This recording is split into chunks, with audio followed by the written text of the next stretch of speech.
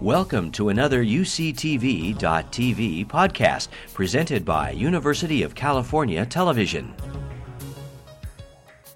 On behalf of the Joan B. Kroc Institute for Peace and Justice, I want to thank all of you and welcome you to our first distinguished lecture of the season, which takes place during an ongoing forum, Women, Media, Revolution.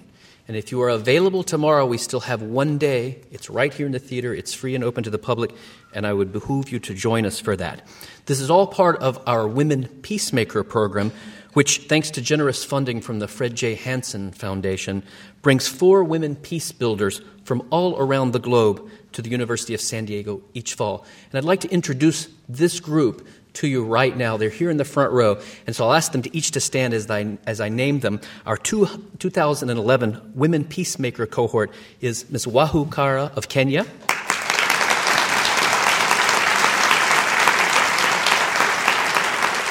Ms. Manjula Pradeep of India,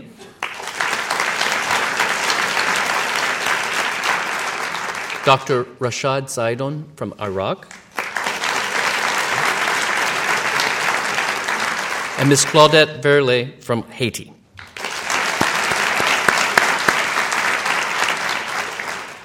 Zainab Salbi is a peace builder, activist, and social entrepreneur. She's the founder, and up until recently, the chief executive officer of Women for Women International, which has worked since the Bosnian War in the early 1990s with over 300,000 women, survivors of conflict, to rebuild their lives and communities. Women for Women International has been recognized. It has won the Conrad Hilton Humanitarian Prize, arguably the world's most important prize for humanitarian action. She's been recognized by the Clinton Global Initiative, Forbes magazine, the World Economic Forum, and many others for her leadership.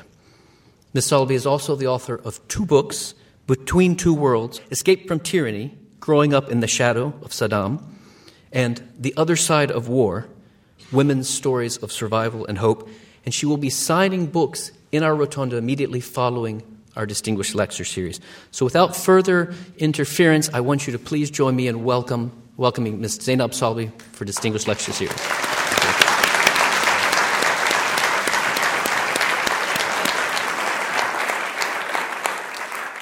Good evening, everyone. I'm Diana Cutlow. I'm the Senior Program Officer here at the Institute for the Distinguished Lecture Series.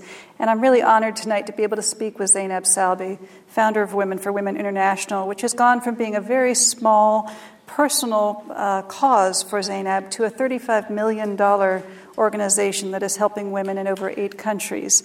I'd like to begin with the story of the founding, Zainab, and how the organization has managed to grow the way that it has.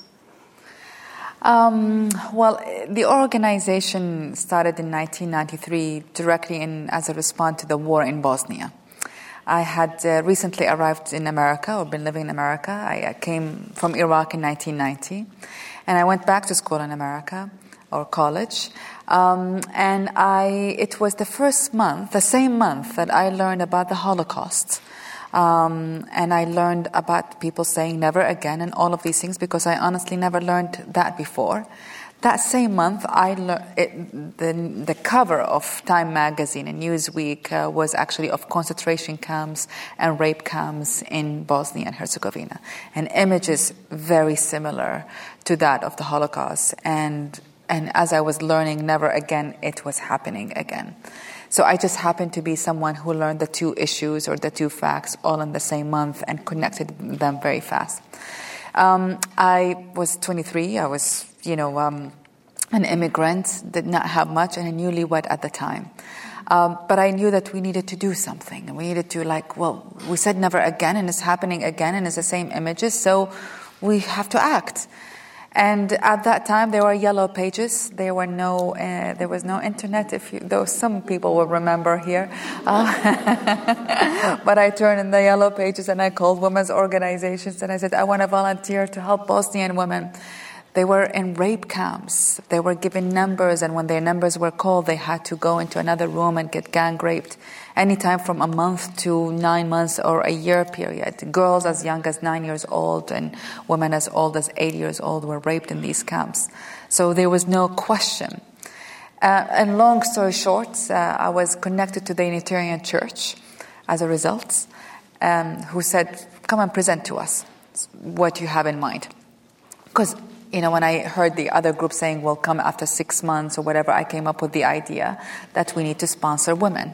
And we match women in the United States with women survivors of the war in Bosnia and facilitate an exchange of letters and pictures between the two of them and facilitate the money. It was at the time $20, now it's $30 a month.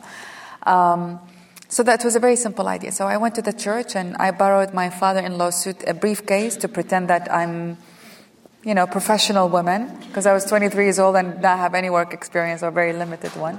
And I presented to the board of directors of the church, and they called me after and they said, we'll support you for a year.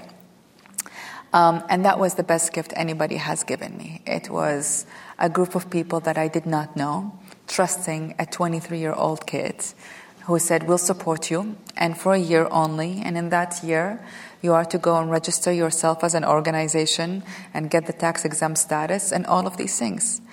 And that's how it started, really. It was, everyone would tell me, do something. And I was like, okay, we have to do something. But the real start of it, the first time, two things that changed it. Because up until then, I was going about my life. And the two things that changed is the first meeting I had with the first woman I met in Croatia. Her name is Aisha. It was my 9 a.m. meeting that first day I'm there. And Aisha just talked about how the devastation. She was in the camp. She was in one of the camps. She was released only in prisoners' exchange. She did not know where the whereabouts of her husband and 2 children. And someone had asked her to come to the U.S. and testify in front of the Senate and Congress. But the same group who asked her, who invited her to come, did not ask her if she wanted to go to the doctor while she was here, or to go shopping for new shoes while she was there. And she was crying, and I remember the new shoes part, and it wasn't the material aspect as much as she's like, I had no shoes. I came with a slipper in here, and there was a lack of sensitivity of my reality to just come, testify, and go back. And I just remember going to the hotel that night with my former husband and the co-founder of Women for Women, and we cried the whole day. And I just realized that I am dedicating my life to that. So that's how it started. It started with friends folding brochures with me and women from all over the United States calling and saying, we want to join, realizing very fast that I wasn't the only one who was really interested. But it really started with no agenda as much as just to help. Now, there's a sense of solidarity in that approach, the letter writing, the relationship that's established between women on both sides of that relationship. Can you tell us a little bit more about how that solidarity grew into other kinds of programs, into skills training and other programs? I want to take a moment to talk about the solidarity, because it's easy for us to talk about it. It's much, I don't know how to explain the impact of it. Because I know we're talking about media and the impact of media. And one of the first major coverage we had was actually through a AP wire service of a reporter who followed the exchange of letters between two women, one in Michigan who was writing about her garden and about her flowers and about the smell and the roses and all of these things. And the other one was in Bosnia. And the one in Bosnia at the time, she was writing about lining up in the water supply line and the snipers shooting at the line. And she would stay along with everyone because she had no choice of going empty-handed. And she would talk about people dying in front of her, and she would stay because she has no choice but to get water. And they were very different letters. So the solidarity part is beyond solidarity. It wasn't actually the solidarity that was being provided as much as in the letters, when we followed the letters. What the American woman was providing is that window of hope. It was just that window of hope that where Samiya, the Bosnian woman, was living through her garden. And what Samia provided to the American women was at least what she provided to me. Let me talk about what because I got to see the letters when we did the articles. Because in one of the pieces she said, I lost the I in me. And so I think she provided, at least for me, that sense of the I and in me, and how different is that when we are in peaceful situation and we, to a great extent, in control of it, and how that control is lost in a war. And that you lose the I in me and you become just someone who just survive, who just trying to survive. So I think it is a solidarity not to say we are here for you as much as it was for the longest time, and it still is, putting perspectives over both our lives, the one in here and the one in there, and in a way helping us both, be more grateful for what we have. In terms of the other programs, so it started, honestly, because I had some conversations this today. First I said, this is only for raped women. And the raped women, they're like, we're not going to line up in an organization that says this is only for a raped woman because you're just going to stigmatize us more, so no. So I was like, oh, okay, that's a good lesson, And then, of course, in the process I learned victimhood comes in all shapes. It doesn't come with only raped women. It doesn't come with only widows. I learned victimhood comes as simple as a woman who saw her house burned down in front of her. And when she talks about it, the pain of that loss is as painful as anything else. I couldn't compare which one is more of a victim. Then I said, we sponsor and we give you financial support limitless.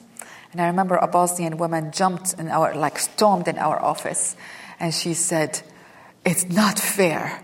It's not fair that you helped one woman for 3 years and you could have helped 3 women for 3 years. I was like, she's right, absolutely. So we changed the program so we can rotate. I also learned, for the longest time I was so rigid about no smoking policy in our office and in the women's centers. And then I realized the women were fidgeting and you could not be patient for half an hour of talking about women's rights. And at the end I was like, okay, fine, just smoke a cigarette, whatever, Because honestly, people in war, don't just talk to them about cigarettes. Just give me anything, So I learned, it was a humbling process. But then I learned a few things that I want to share. One is, we see people in war as only victims. And in a way, we perpetuate their victimhood by the way we send aid and we send charity. It's more like, oh, poor thing. If you just stay in the tent, I will feed you and send you my second-hand clothes. And it doesn't work like this. That actually people want their integrity and dignity, and it's no different than any other person. And my first awareness for that was the office next to our office in Sarajevo was a psychologist's office. And I noticed the women, when they get out of his office, they're talking and engage and all of that. And when they enter our office, they act physically like the victims, and I was like, oh my God, they think that's the image they have to carry, in order to get aid. And we're giving exactly the opposite message in here. So right now, if you go to any of Women for Women's offices, you actually see gorgeous, beautiful women always dressed up. And I always ask my staff, because we all prejudice, and so am I. And so I was like, are you sure she's poor? And they always take me to their homes and they show me their poverty, just to make sure. But that the organization shifted in its image. That instead of being a victim when you come here as a survivor, as a beautiful, strong woman who have just survived so far, and we're going to help you stand on your feet. And the last and most important is the ability to earn money and get a job. Yes, war destroys everything. War is actually, it's like life, it snaps the rug from underneath your feet without, all of a sudden, and you don't know why and how. So what people are eager the most is to get that job, so they can feed their children, and they have just the integrity of having the roof and the bicycle and the food, just to live with dignity. And rather than charity, I really, really believe in just the treatment with respect. that this is not going to be charity. This is going to be a breathing room for only a year. You're going to learn you're going to get your rights, and you know all about your rights, so you know what access you have. And you're also we teach them vocational and business skills so they can get a job, and tangible vocational and business skills. You know, most women, particularly poor women, unfortunately, in many parts of the world, when you say, what do you want to learn? They say tailoring and hairdressing. You know, we've been conditioned that we only can know tailoring and hairdressing. And I'm like, how many tailors you can have in the world? You can't. And and the best of them are men, actually. It's true, you know. Not to say anything about my gender, but it's just whatever it is, you know. So we actually shifted strategy. Where are the jobs? And we're going to go and teach vocational skills where the jobs are. So I just came from Rwanda. We teach women bricks making, carpentry, shoe repairs, farming. Well, farming, women are dominant in the farming, you know, but food processing. Get something practical where they can actually get a job. Sometimes tailoring and hairdressing is practical. Sometimes it's not. But do what's practical so she can earn a living. Now, we've been talking a lot in the last day or so about the exclusion of women from media, but you've already touched on two instances where media has had a tremendous impact on what you do, both what motivated you, the story in time, being informed, and also the building of your organization through this exchange of letters and the way it was publicized. How have you been able to use media effectively to communicate about these issues, to build awareness of the challenges and the solutions? So we have been blessed. By getting a lot of media, but particularly been very blessed by appearing on the Oprah Winfrey Show 10 times. And at the organization, I say, God bless Oprah. My dream to have a statue for her in the middle of the organization, you know.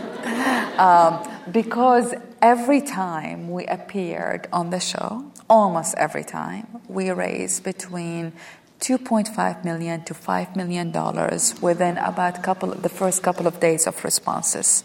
And that means tens of thousands of women joining by donating $30 a month, you know. So that's the first time so this is talking about power of media. When the first appearance on Oprah was in September 2000, our budget was $600,000, and we were supporting 700 women, or the reverse is, you know, but either 600 women and $700,000. I don't remember, but it was these two numbers. 10 years later, well, now 11 years later, 300,000 women, $35 million, and it's correlated to Oprah's appearances. And then all the wave that she creates with it, you know, so you get on other shows and you get on other media. So it has been, in terms of, this is very practical. This is not even, you know, this is just very, very practical impact. It has made a huge difference, you know, for a nonprofit that is trying to raise awareness about the issue. So you can try to raise donations for the issue, and the most efficient, best way for your cause is the media. And it made a huge difference. And you can't buy that. Even an ad would not do it. Then we shifted, then we added the social component, the social media component. And we actually brought a team from AOL, you know, so because we're like, well, we need to know how do we utilize social media component. And for the longest time, our chief marketing officer was an AOL person, and a lot of our current team are from AOL. Of how do we, in other words, take the for-profit sector experience and apply it to the nonprofit sector with particularly social media or internet and all of these things. So it's in every rate of the organization's expansion has been related directly to a media coverage, and I would say it makes a big difference.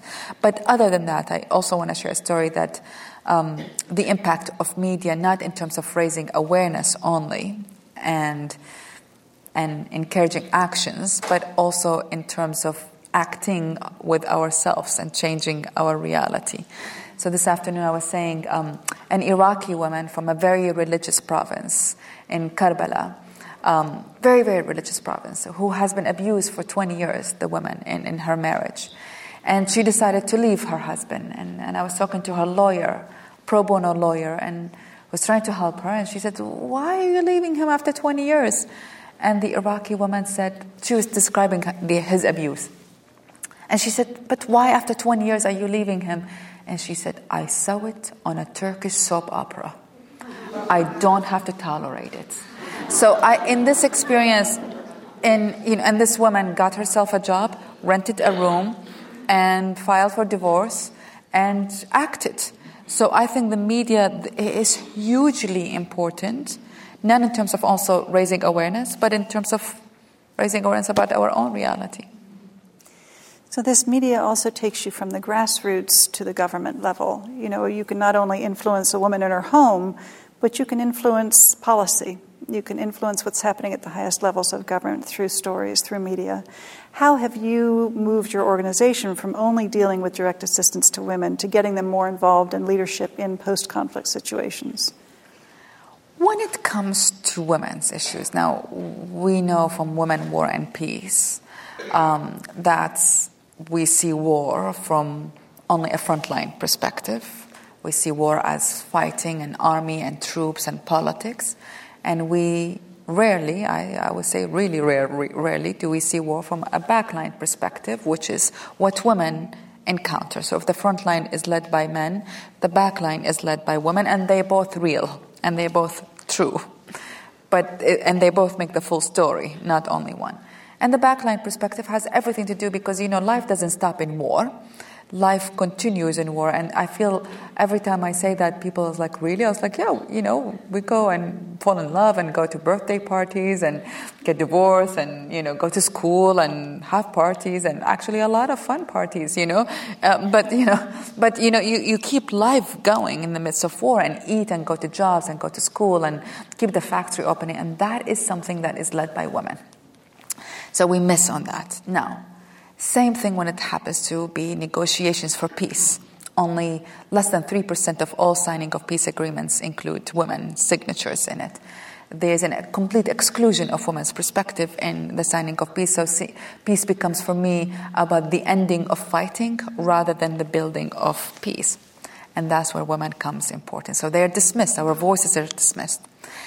One of the ways that I at least notice that it could shift a little bit is when you take the women's stories from the only emotional story and only the victim story, and women we are strong in our emotions, and also the victim story exists. 80% of refugees worldwide in the world are women and children. Most women do face all kinds of atrocities in war. Women predominantly face rape in war. These are all true facts. But that's not the only facts about us. And we are as cornered in our image as victims as men are cornered in their images as the oppressor. And neither are full, There are wonderful men out there, and women are not only victims, So how do we shift this? Now, one of the things that we've experimented with is when we start taking women's voices from the grassroots, because, by the way, the disconnections between women at the grassroots and women at the elite level is very possible and often happens.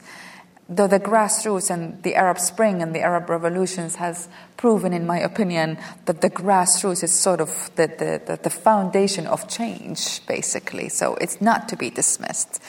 And I believe we are living in the era of the streets, So how do we transfer the women's voices from that of just, from especially women at the grassroots to political one? And the way we did it is by surveying them on political issues. So we started with a survey in Iraq, but then we do in Afghanistan and Congo, and there's a long way to improve. But basically we asked women not about children issue only, though we do, or women's issues only, but we really asked them about their prime ministers and their presidents and the constitution and the military and the economy and the men's topics, the newspapers' topics, because women are not asked these questions. Women are only asked about what we think about children, health, and education. We're not asked about the other things, at least in the part of the world when it comes to war.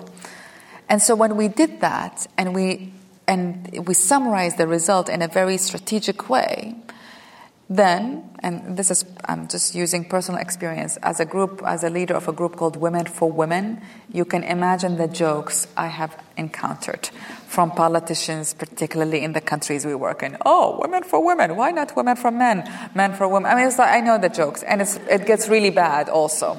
You can imagine. But then when I say, okay, Mr. Prime Minister or whoever, but I have a survey and let me tell you what the women in your country are saying about you. And honestly, almost all the times it's like, okay, what I want to see. And so you shift the debate. You shift the language also. And that's what I'm interested in, is that we don't have to only present the issue in the emotional victim issue. Imagine if you present it in the political, leadership issues. These women's voices are very important. They have very particular demands of you. And by the way, we did that at the prime minister level, but we also did that with countries like Congo, with the military commanders and the chief and the mayor. When you present women's issues as these are constituents who can actually get you out of office if you don't pay attention to them, then you change the dynamics of how you treat them with respect, the respect we simply deserve. Are you seeing those changes showing up in legislation, in policy levels, or simply in how well those laws that already do exist are being enforced? I personally think that the last few decades, women have focused a lot on legislative changes all over the world.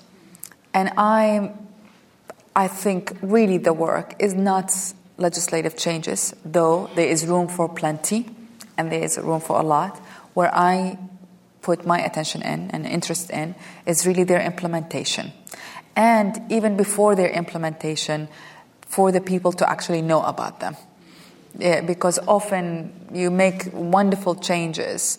Let's talk Congo, for example. Rape is prosecuted as a crime in Congo, but on average, not many perpetrators go to prison, in Congo.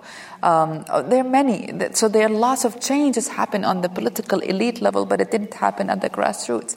Now, there are a few good experiences. One is of Rwanda. Rwanda, as you may know, 55% currently of their parliament are women. It's one of the best countries in terms of representation of women. And they had a lot of changes in their constitution. They simplified the language of the Constitution in a booklet with cartoonish images and very, very simple language, and they made that booklet available to every single person. And they summarize it for women, particularly on all the issues that apply to them. Usually, family law impacts us the most: inheritance, custody, marriage, divorce, ownership, all of these things. These are where women get restricted or given rights, So they translated that and they simplified it and they made it accessible to everyone. Then the work becomes about how do you actually help activate it. And that's, for me, where the work needs to be done much more of. And when it happens, then it's fantastic. And there is a woman in our program in Congo, and she learned in the process of this program that she has inheritance right. But her husband died like 20 years ago, and her in-laws took everything. So she saved up some of the money that's through the program, hired a lawyer, sued the in-laws, and got her home back, and opened a store out of one of the rooms. And so she now has a living. So it wasn't that the law cheated her out, she did not know.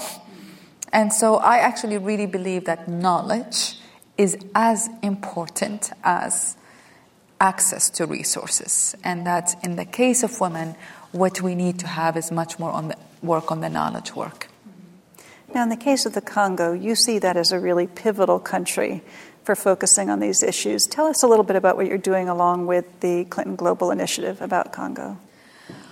Well, I see Congo as the most pivotal issue because, to quote Hans Rosling, a Swedish scientist, who basically talk about how the world is shifting in our economy. That the Western world is sort of the founding fathers of the modern capitalist economy that is prospering. Then there is the emerging market that is coming and joining it in the future. And he basically divides the world into those who have cars or buildings, planes. The Western economy, those who have cars, they're going to shift to those who have planes. Those who have bicycles, they're going to shift to those who have cars. And he's worried, and I share his worry, about those who don't have bicycles but who are still even cooking with firewood. And he's like, if you want to save the world, the others are doing well. They're moving along the line. If you want to save the world, save Congo, because it's one of the worst places on earth. And Afghanistan, I would add, because literally women still go to the forest and collect charcoal and come and cook with it, literally. And I was in, I'll bring it why I was in Congo a couple of months ago with Ashley Judd and a group of Clinton Global Initiative leaders. It's a group of leaders selected by President Clinton from different sectors, and we decided together to come and work on Congo.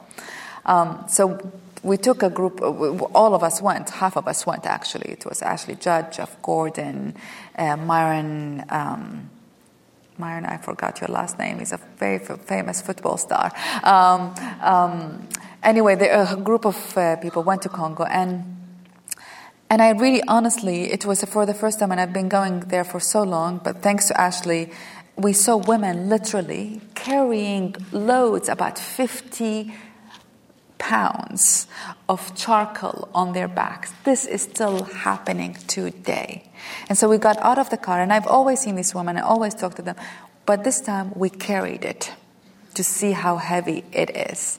And it's so heavy, and these are children. Some of them are children with them, 9-year-old, 8 years old, carrying it, and you can't actually stand up. You have to go parallel to the ground in order to be able to carry this load. And so it is a place, it's still the wretched of earth, basically. It's a place where hundreds of thousands of women are still getting raped. It is a place that is rich and should not suffer through what is suffering. It is about our just political will to stop that war in there. It is about proper investment in the country so we can bring prosperity. And I just really, to quote Hans Rosling, if you want to save the world, save Congo. And I would add, and Afghanistan, these are the two worst places on earth.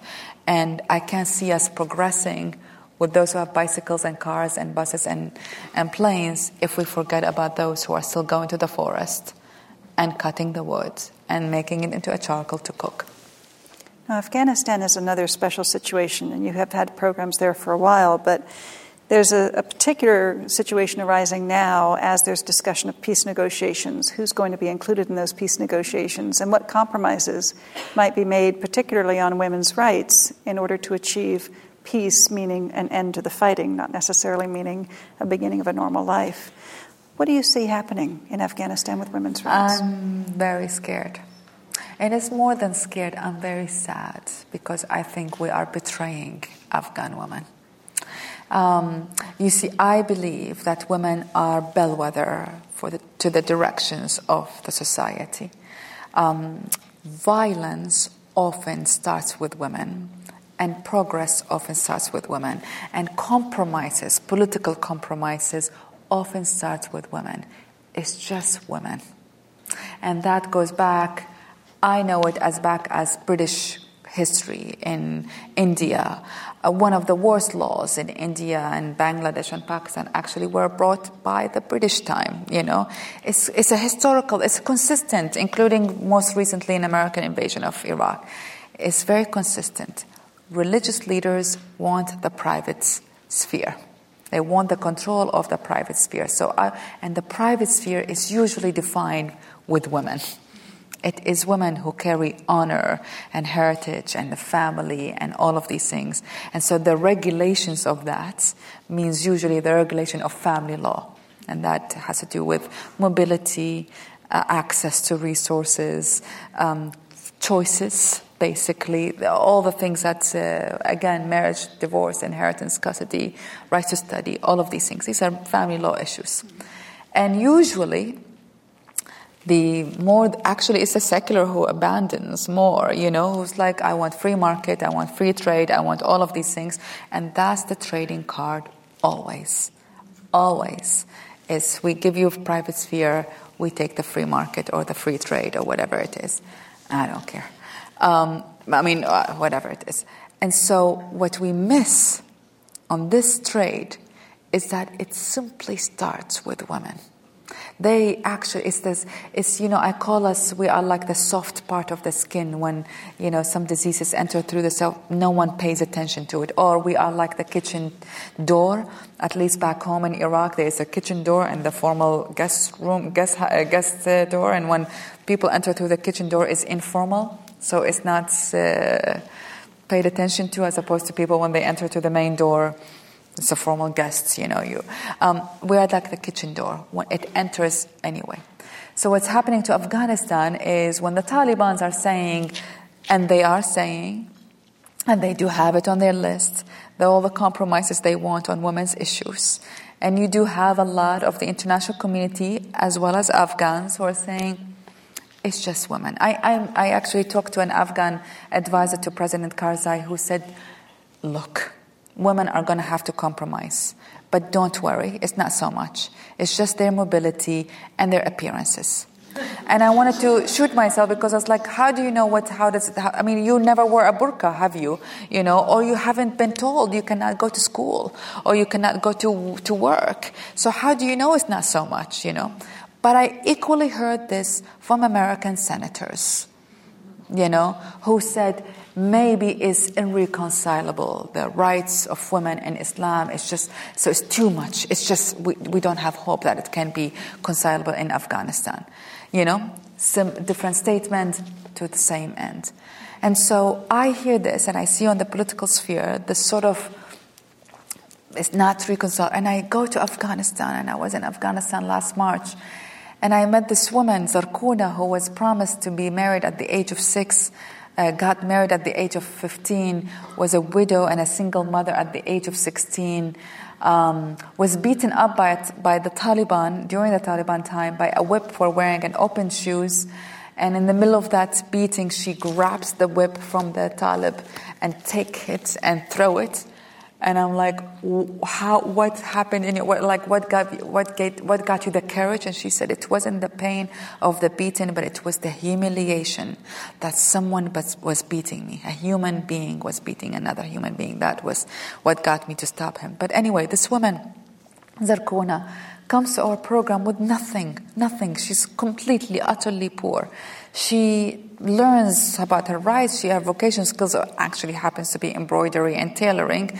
But she, wait, let me tell you a story. But she, got out.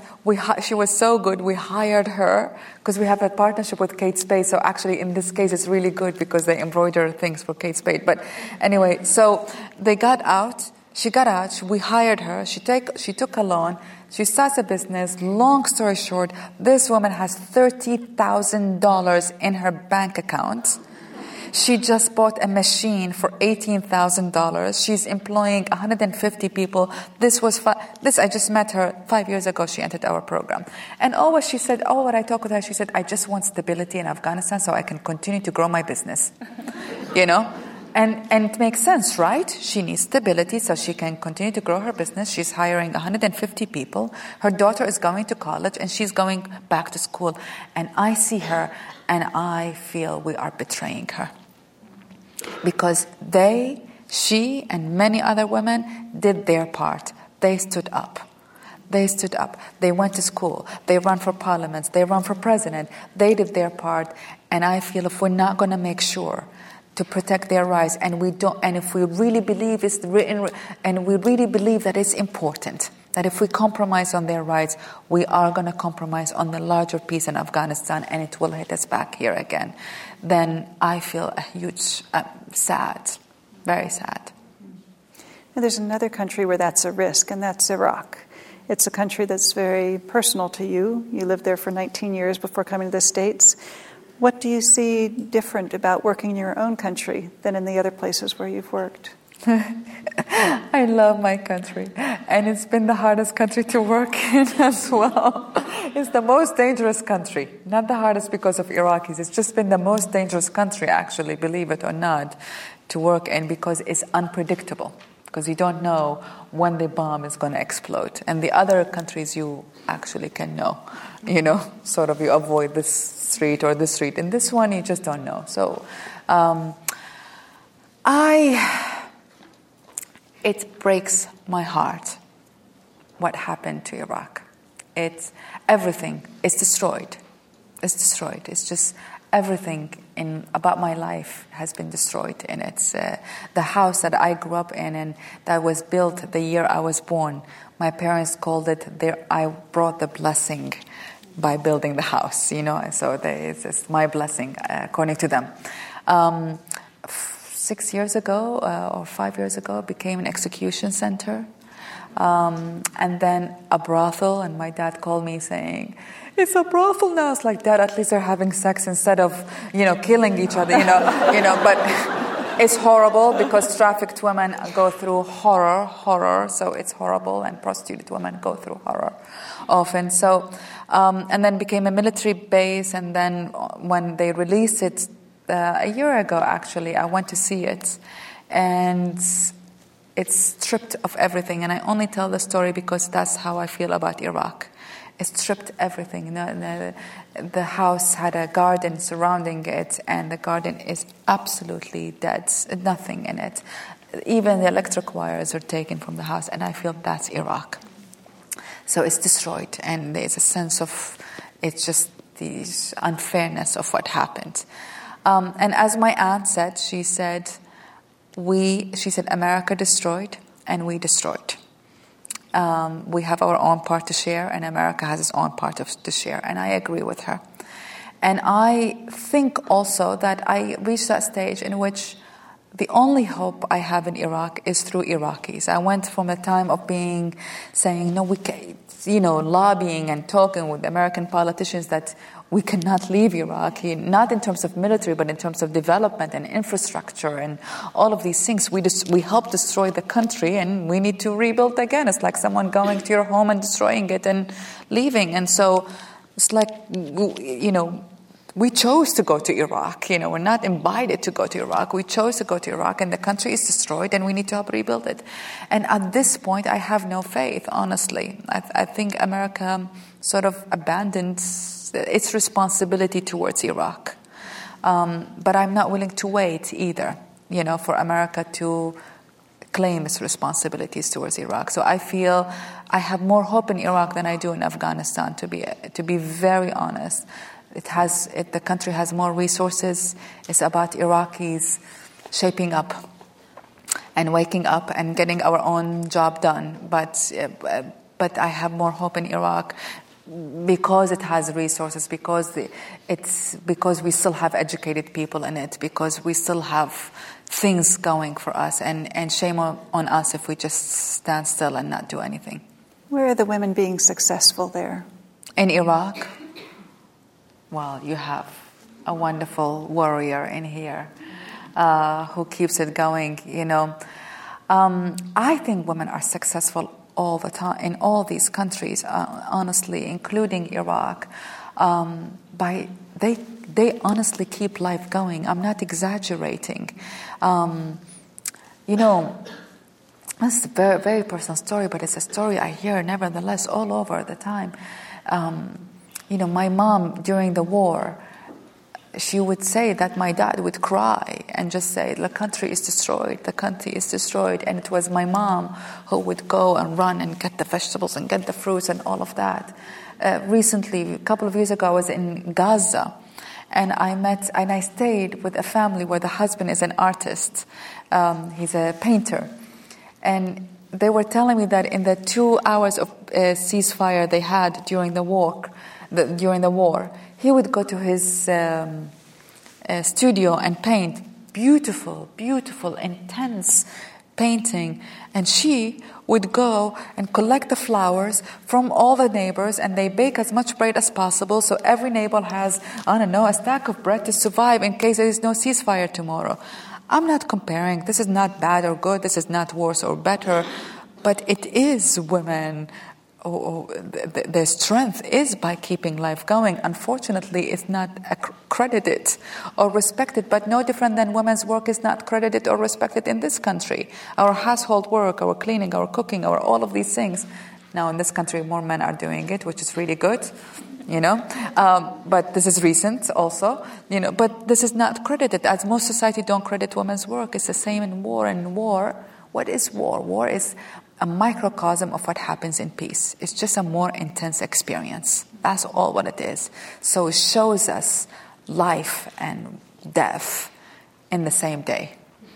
And you meet it every day. It's raw, but the same feelings and the same experiences that happens in peace happens in war. It's just we see it more intensely in war. Now in Iraq, you're dealing with this particular situation with the religious differences, and you write in your book about feeling those differences for the first time when the Iranian-Iraqi war began. How do you build bridges between religious groups through the work that you've done? Well, there are many ways to answer this question. First of all, I think, particularly in Iraq, because we have Sunni-Shia issues, but I would extend that to any two groups of people who are fighting, whether it's in India with Hindus and Muslims or whatever, This is no different than the essence of my answer to Iraq. I really believe we need to forgive even when not asked for forgiveness. And I think it's a very hard thing to do that. Very hard thing to do. But unless we do it, I don't see how we can move forward. In other words, I can wait as an Iraqi for America to be aware and ask for forgiveness. Or I just forgive because I can't be captured in that story anymore and I need to move on. Or the Sunni Shias, which we repeat a story that is 1400 years ago, literally every single year we repeat it, or Hindu Muslims, or whatever it is, Muslim Jews, or whatever it is, you name it. There we all fight each other. We like it for some reason, unless we learn, in other words, whatever the group of people who are impacted, I don't care who it is in this case, unless we learn to forgive even when not asked for forgiveness, it's very hard to shape it. Otherwise, we are stuck in the story, and that applies to women as well, by the way. We will be stuck in the story and we need to change the narrative. So that's first. And the second thing, in my experience, particularly as a women's rights person, when I work with religious folks, and you have to work with religious leaders, I learned that, and I'm really a big advocate of changing the narrative from that of culture to that of practical solutions, and that is the economy. When you go about a person and you go into attacking their culture or religious values, then there's a defensiveness. And I'm telling you, as a Muslim woman also who is from the other part of the world, I hate calling it the third world, it's just different, really. The good and the bad and the ugly exist, it's just different, It's just like, oh my God, I can't stand one more attack on Islam and women, It's like, ugh. But so, not that there isn't issue, but there is issues with all religions. It's more like you get attacked. And as Amartya Sen, the Nobel Prize economist who wrote actually about identity, he says when you narrow people into one identity and you dismiss all their other identity, and you tell them you are horrible, they become horrible. Because you narrow them down to that one single identity and you leave them no room to say, I'm also a doctor and I'm also a painter and I'm also a religious fanatic and I'm also whatever, So when it comes for me to issues of religion and women particularly, my attitude about it is that we don't start with the women and religion and culture, but we start with practical solutions. So I give you an example of the strategy and my attitude at large. I was in Iraq, in that same province, Karbala. Very religious. I had to cover head to toe, all of these things. And I had my Iraqi colleagues with me, and we wanted the permission to work in the province. So the mayor accepted, and the governor, and all the government officials accepted. And at the end, they said, but you must get the approval of the tribal sheikh. I don't know. So I go to the tribal sheikh, and he senses that I'm the leader, even though my Iraqi colleagues are there, and he's just like picks on me. And he started picking on my identity. Who are you? Who's your father? What tribe are you from? He can't ask me. It's impolite for us to ask, are you Sunni or Shia? But you ask the family. Which part of Baghdad are you from? Where are you living? I can sense from your accent you're living abroad right now. You live in America. It's like, and every answer I'm answering him is wrong in his dictionary. Wrong. My father was Saddam Hussein's pilot. It's horrible. I live in America. Horrible. It's like all bad. And I was like, I'm not going to get the deal to work in this province to help the women there because of my own identity. But the point is, I'm telling the story is because I said, okay, look, I know I'm failing. So let me tell you what I'm going to do, what I do, what I'm here for. And if you don't agree with that, then I might as well go because I know I'm not fitting the picture in here. And what I want to do is work with widows. And in this case, the Iraq has about 1 million widows, but vulnerable women too, And I have a program that is 1 year teaching them vocational skills and get them jobs. And I sort of did not highlight too much that we do also rights awareness educational training, but I said it comes with an educational program. But the most important thing in this case was jobs. And this man, the sheikh, this traditional guy who did not like who I am, the westernized person, he's like 2 minutes of that. And he says, bless you. And he said, women are like a broken wing to a bird. And a bird can never fly if one of his wings are broken. So God bless you, go work with them. And all of a sudden, my identity and who I am and my background and all of that was irrelevant because there was practical solutions. And when I was in Afghanistan in March, I met with 20 religious leaders, tribal leaders, all old and the turban and the beard and the whole thing, And I was sitting with them. The only woman was sitting with them except for my colleague, and having serious discussions from rights of women, of education, to domestic violence, to rape, to Taliban, to all kinds of things. And they treated me with respect as much as I treated them with respect. But the line of entry, or the starting point, is practical, not attacking on religious or culture. Religion, as a South African saying goes, is water, is not stone. It moves, culture is water, not stone. It moves, it evolves, it changes, it's whatever. And so we can't start from that point. We have to start with practical. And the least resistance I got is from poor men. They, usually they say, we're so hungry. If you want to help us, help our wives get jobs, please. And this is more recently in Rwanda I had that discussion.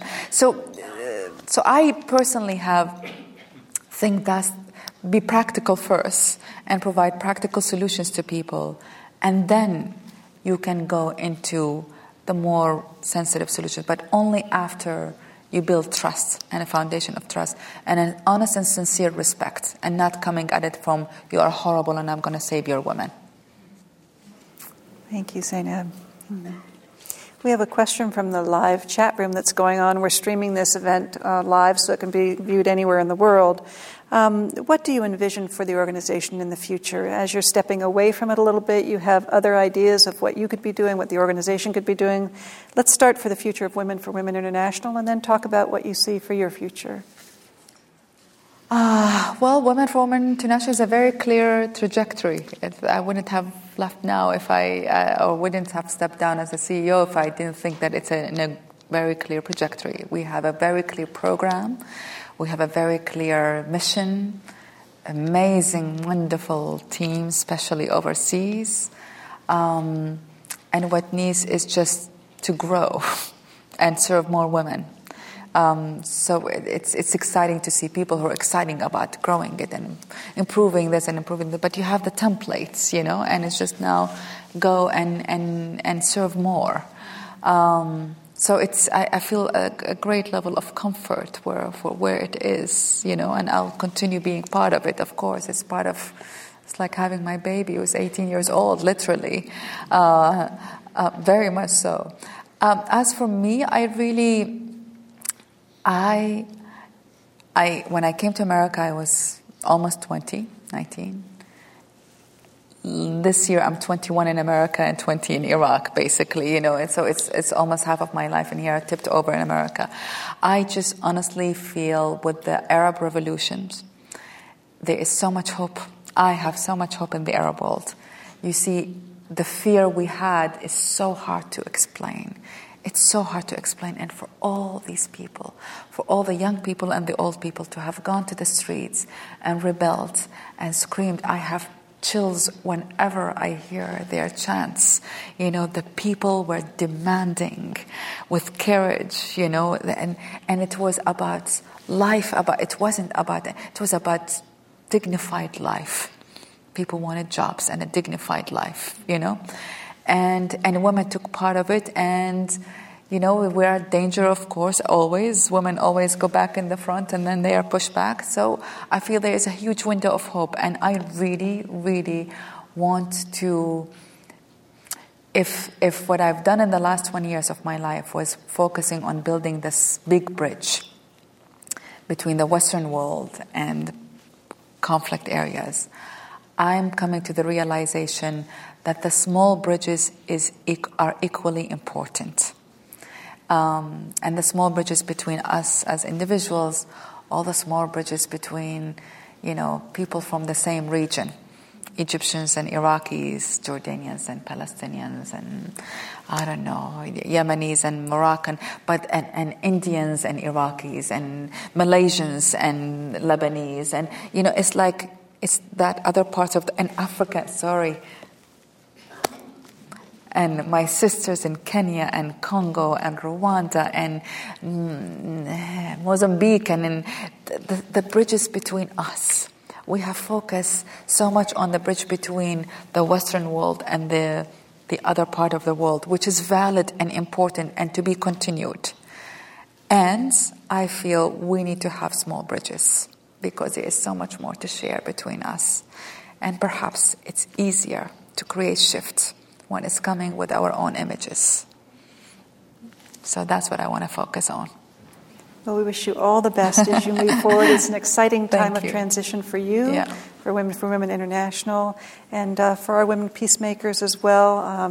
I'm very excited that you've had a chance to link with them, and I know that you'll be marching forward with many of them and their activities in the future. Thank you, Zainab. Thank you. Pleasure. Thank you.